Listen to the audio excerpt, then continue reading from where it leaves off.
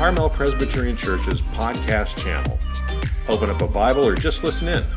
We hope this week's message is a blessing to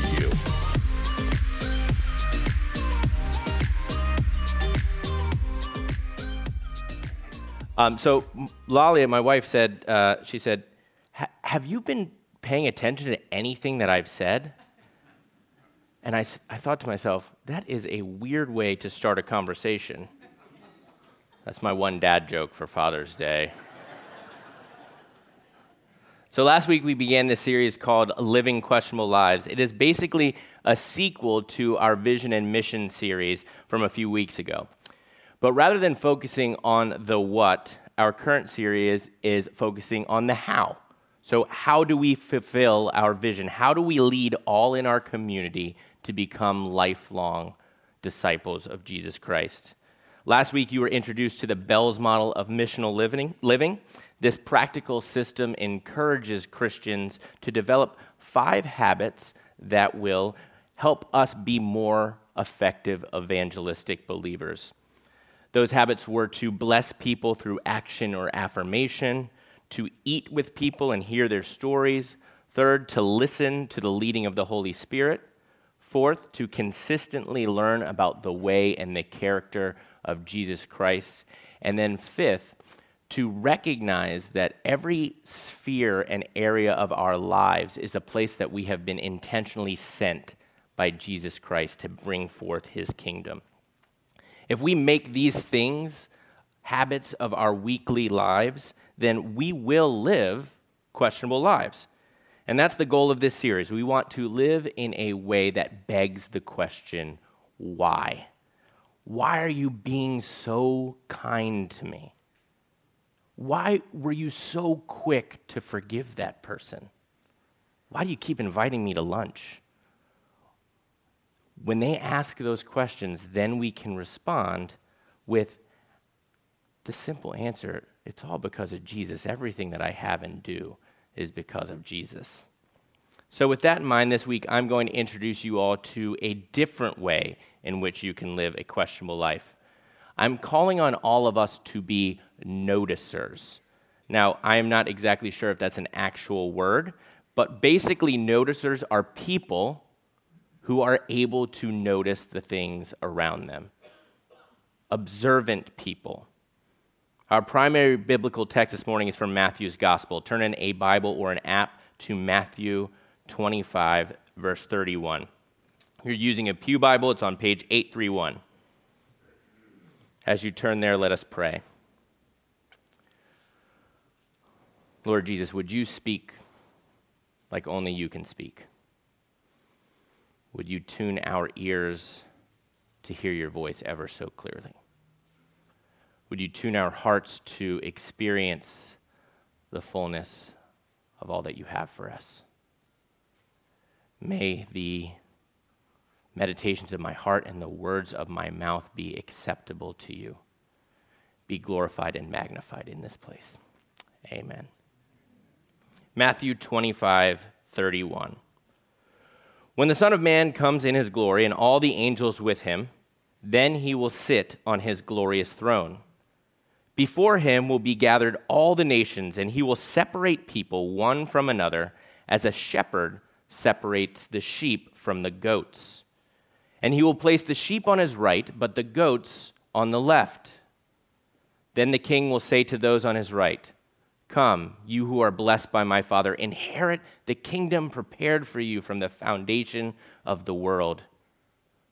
For I was hungry, and you gave me food. I was thirsty, and you gave me drink. I was a stranger, and you welcomed me. I was naked, and you clothed me. I was sick, and you visited me. I was in prison, and you came to me." Then the righteous will answer him, saying, "Lord, when did we see you hungry and feed you, or thirsty and give you drink? And when did we see you a stranger and welcome you, or naked and clothe you? And when did we see you sick or in prison and visit you?" And the king will answer them, "Truly I say to you, as you did it to one of the least of these my brothers, you did it to me." Let's pause there.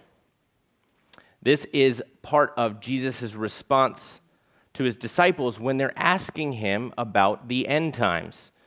They want to know when all of this is going to come to fruition. And the gist of Jesus' response is basically the same all throughout the Gospels. Jesus tells them they're not going to know for certain. The timing of the final judgment cannot be calculated and foreseen. With that in mind, Jesus tells his followers to be ready for the climactic events by living every single day, every single moment, all the time in such a way that is pleasing to the Heavenly Father. If his followers are doing this, then his unannounced arrival need not be scary at all. In fact, it will be a time of great praise and reward for a life well lived and opportunities well taken. So we don't know exactly when the judgment will take place, although tons of people have tried to figure it out, and they've all been wrong so far, I think. But we don't know when, but we do know something. We know exactly who will be the judge. Jesus will be enthroned in glory, and then he is going to divide up humanity into two categories: the sheep who know his voice, and the goats who live their lives like they are the goat. And for those of you who don't know what the GOAT is, it's an acronym that people use all the time called the greatest of all time. The goats that Jesus is referring to live their lives like they are the most important person. They have not submitted to the lordship of Christ. And then the good shepherd, he separates them from the rest of the sheep. How do we make sure that we are living our lives so that we're on the right side? How do sheep live? And Jesus gives us the answer to this all-important question, but this passage that we just read might not be as straightforward as you think. At least that was the case for me. I thought this was going to be a sermon all about how we have to notice the needs of the world around us and look for ways in which we can serve them. And obviously that is true. That is part of the call of the church. But in my work with the text, I discovered that might not be what Jesus' focus is in this passage. So look again at verse 40, will be up on the screen. Truly I say to you, as you did it to one of the least of these, my brothers, you did it to me. My brothers. Who are Jesus' brothers? He's specifically talking about his followers. His disciples are the ones who represent him on earth, and Jesus wants them fed, clothed, visited, and cared for. I'd missed this point until this week. I'd always interpreted the passage to be all about how Christians should serve everybody everywhere. So I had this idea planned. I was going to encourage all of you to just be mindful of the world around you. I was going to tell you to go out and to serve your coworkers, your peers, your classmates, neighbors. And that would have been a really, really good sermon. It probably would have been the best sermon you've ever heard in your lives. But this morning's text doesn't speak to that. And we absolutely, when we come to the Word of God, we have to let it speak for itself. This passage is much more in the vein of John 13:35. By this all people will know that you are my disciples, if you have love for one another. So then here is the main point of this morning's sermon. In order to achieve the mission and vision of Carmel Pres, we must love and serve each other well. The more we are able to do this, then the more powerful our witness to the people around us will be. And this makes sense. It works. This is a major factor for the growth of the early church. The world was captivated by the way that the first believers lived sacrificially and served one another. It was attractive. It was unlike anything they'd ever seen. And it drew people in to the new church. That is exactly what Acts 2 tells us in verses 42 through 47. And they devoted themselves to the apostles' teachings and the fellowship, to the breaking of bread and the prayers. And awe came upon every soul, and many wonders and signs were being done through the apostles. And all who believed were together and had all things in common.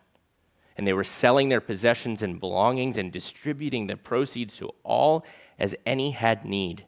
And day by day, attending the temple together and breaking bread in their homes, they received their food with glad and generous hearts, praising God and having favor with all the people. And the Lord added to their number day by day those who were being saved, by the simple fact that they were caring for one another so well.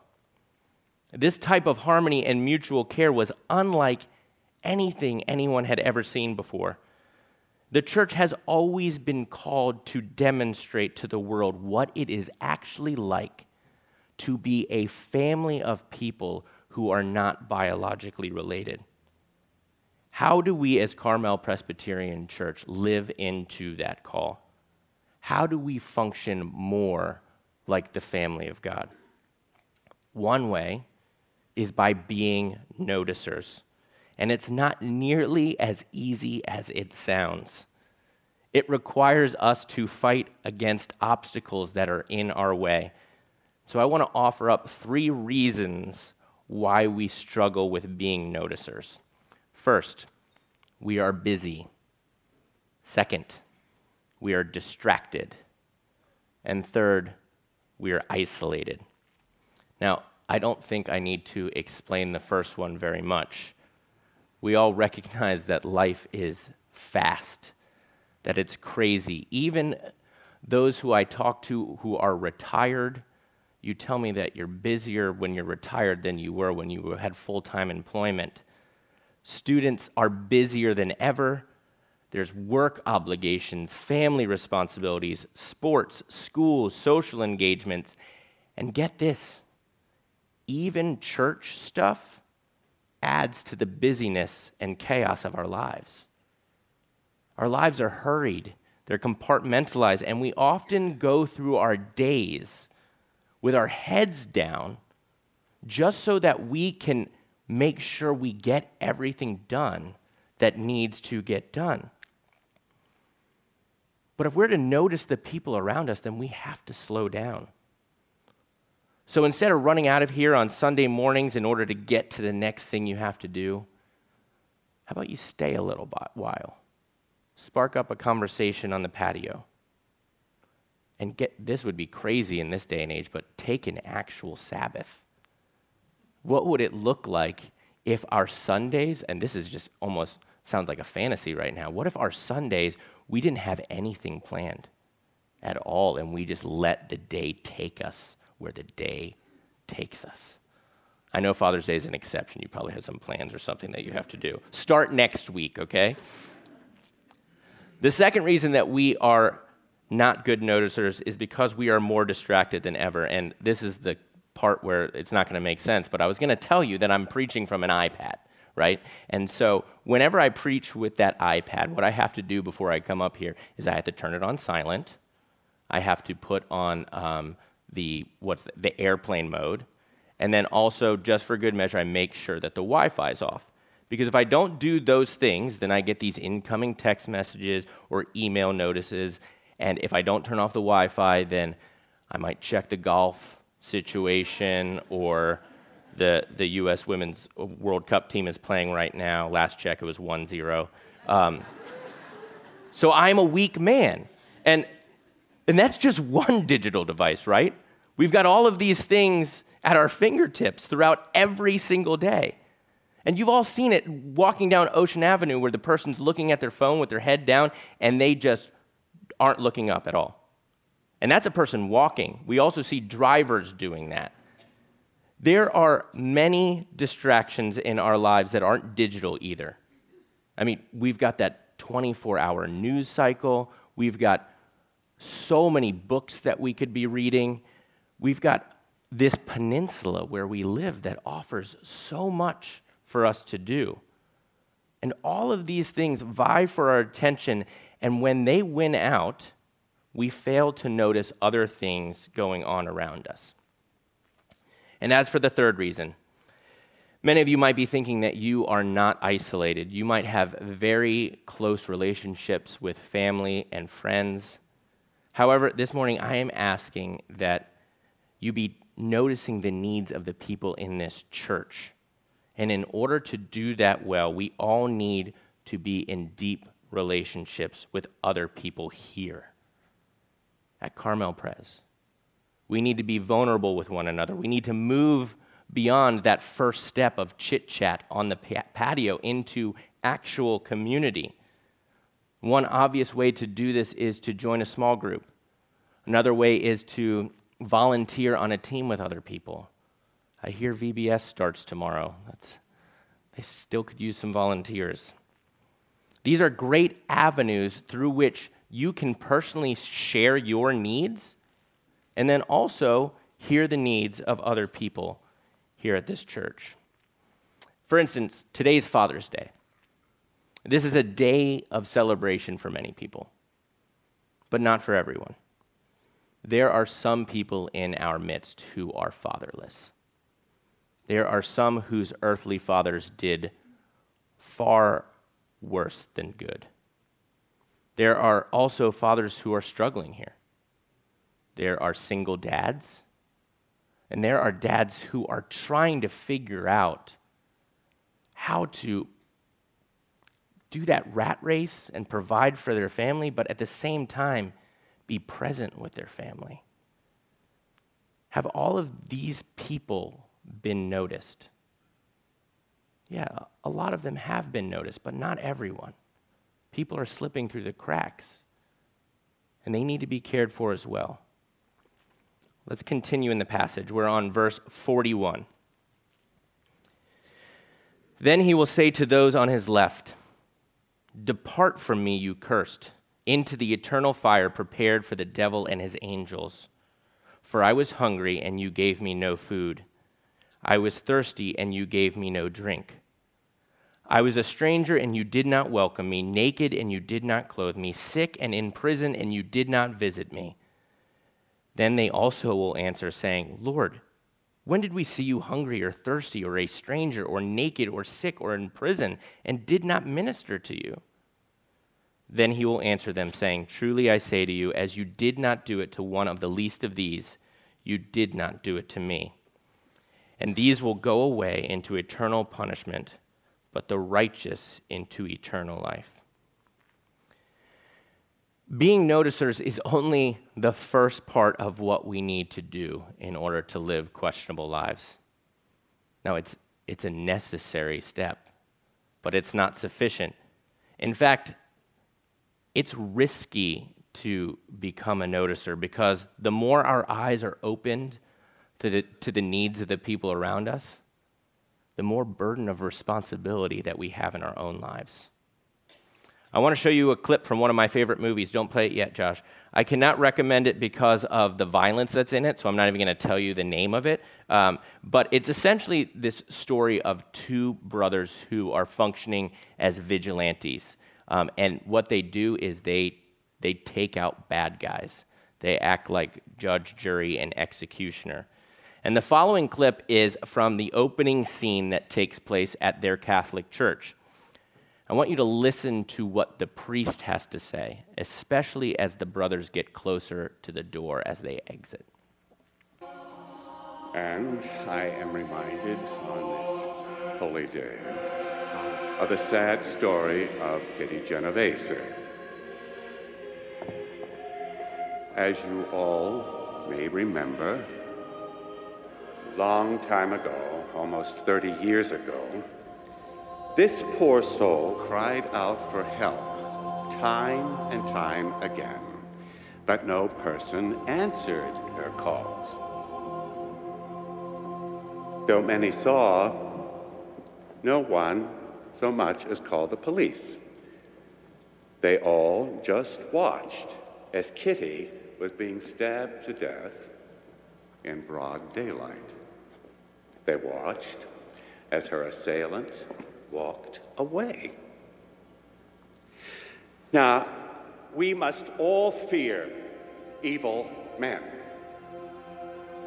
But there is another kind of evil which we must fear most, and that is the indifference of good men.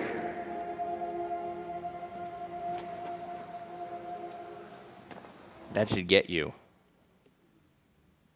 It gets me every single time. Did you hear that last quote? There is another kind of evil that we should fear most, and that is the indifference of good men. Those who Jesus calls cursed and sentences to eternal damnation are not at fault for what they have done wrong, but that they have failed to do what is right. So they either failed to be noticers, and they obviously just didn't step up to the plate, but they might have seen people in need and decided to turn a blind eye.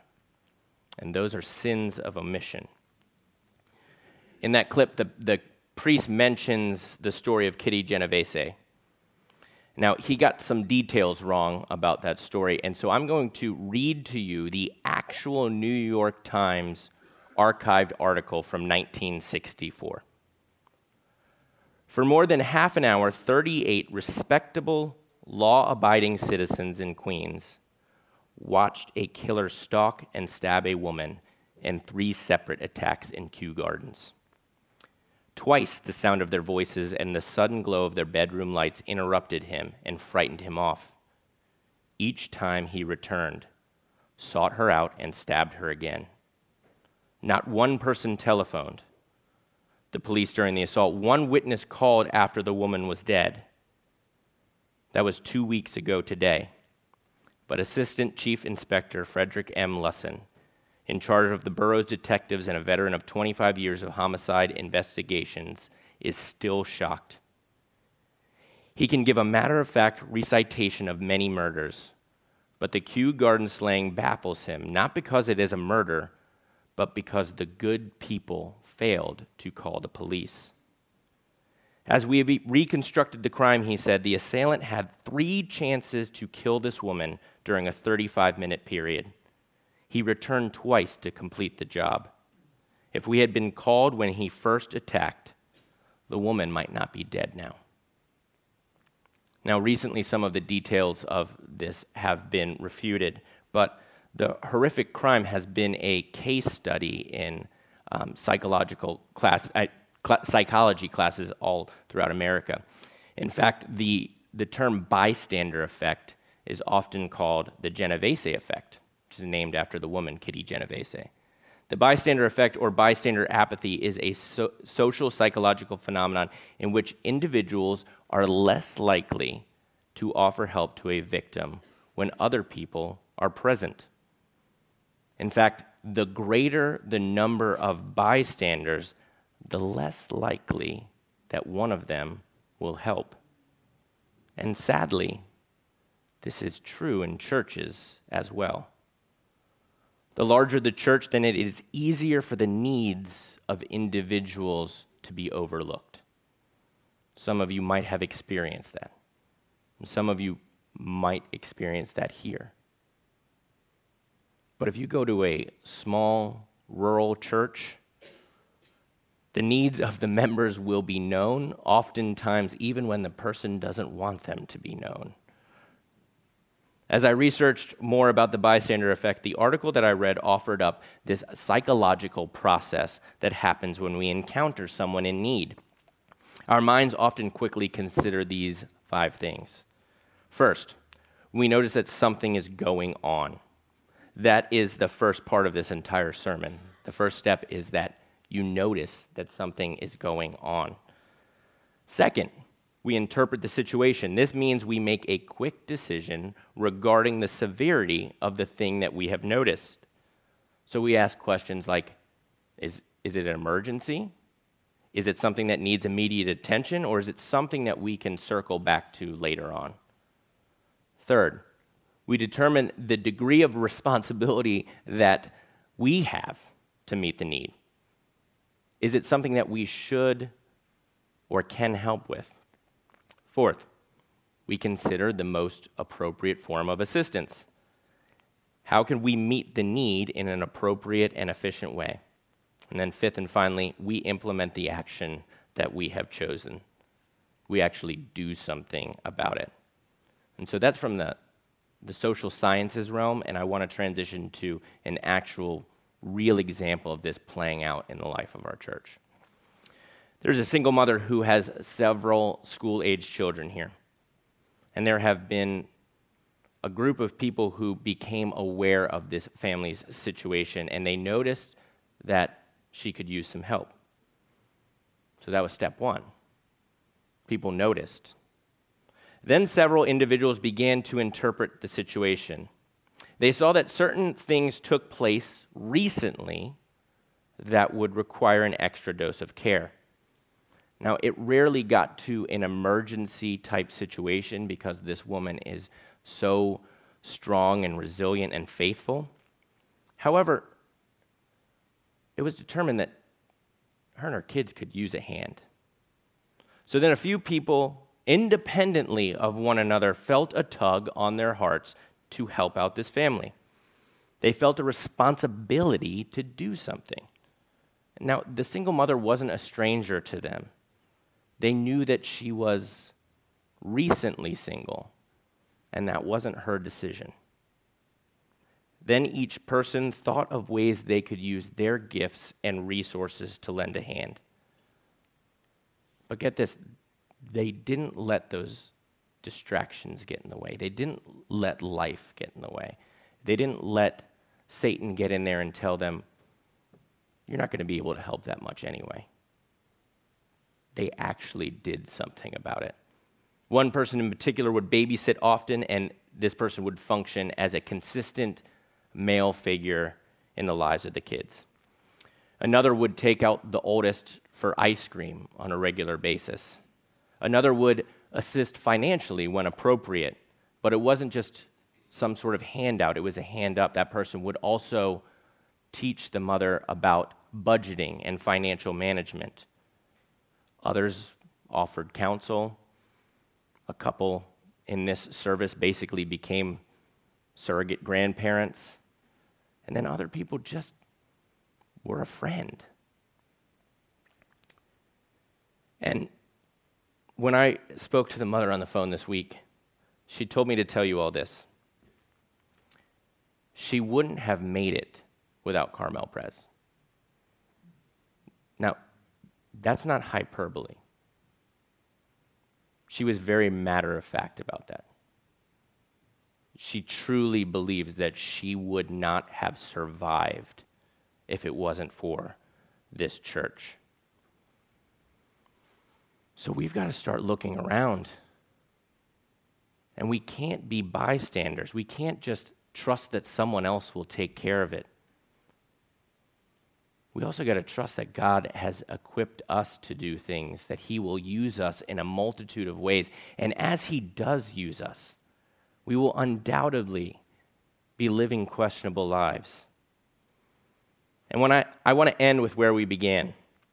Jesus makes it clear that he will be enthroned in glory and that there will be those who join him and those who will be cast out. But this theme of dividing up those who are saved and those who will face eternal punishment should motivate us. And that is what I want to end with. This sermon is not just a call for us to notice people's needs and look for ways to help. We have to do it for the right reasons. We're not just a philanthropic group that preaches altruism and social justice. There are plenty of nonprofits, even Christ-centered ones, who do amazing work in the world. But the church is different. We are a people who are motivated by the grace and truth of Jesus Christ. We are a family of God who has been strategically placed here by God in downtown Carmel by the Sea. And we are a people with an eternal purpose, and that's what motivates us. It isn't enough for us to satisfy the physical needs of the least, the lost, and the lonely. We want them standing shoulder to shoulder with us on Judgment Day. May eternity always be in our sights as we look to be kingdom-minded noticers. Let's pray. Jesus, I'm reminded all throughout writing this sermon of a praise song which says, "Break my heart for what breaks yours." And that is scary. It's scary to think because there are so many situations, so many things in this world that break your heart, God. May we be part of the mending process with you. May we be a people who are motivated by seeing people not only cared for, but people who will join us as sheep with you in heaven. Jesus, we thank you that you are our good shepherd, that you are constantly present with your flock, that you give us everything that we need in order to be on mission for you. May we take that seriously for your glory. It's in your name. Amen.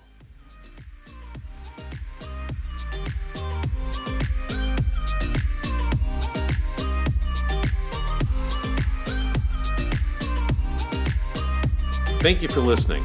For more information about Carmel Presbyterian Church, visit our website at www.carmelpres.org or any of our social media pages. Have a blessed rest of your week.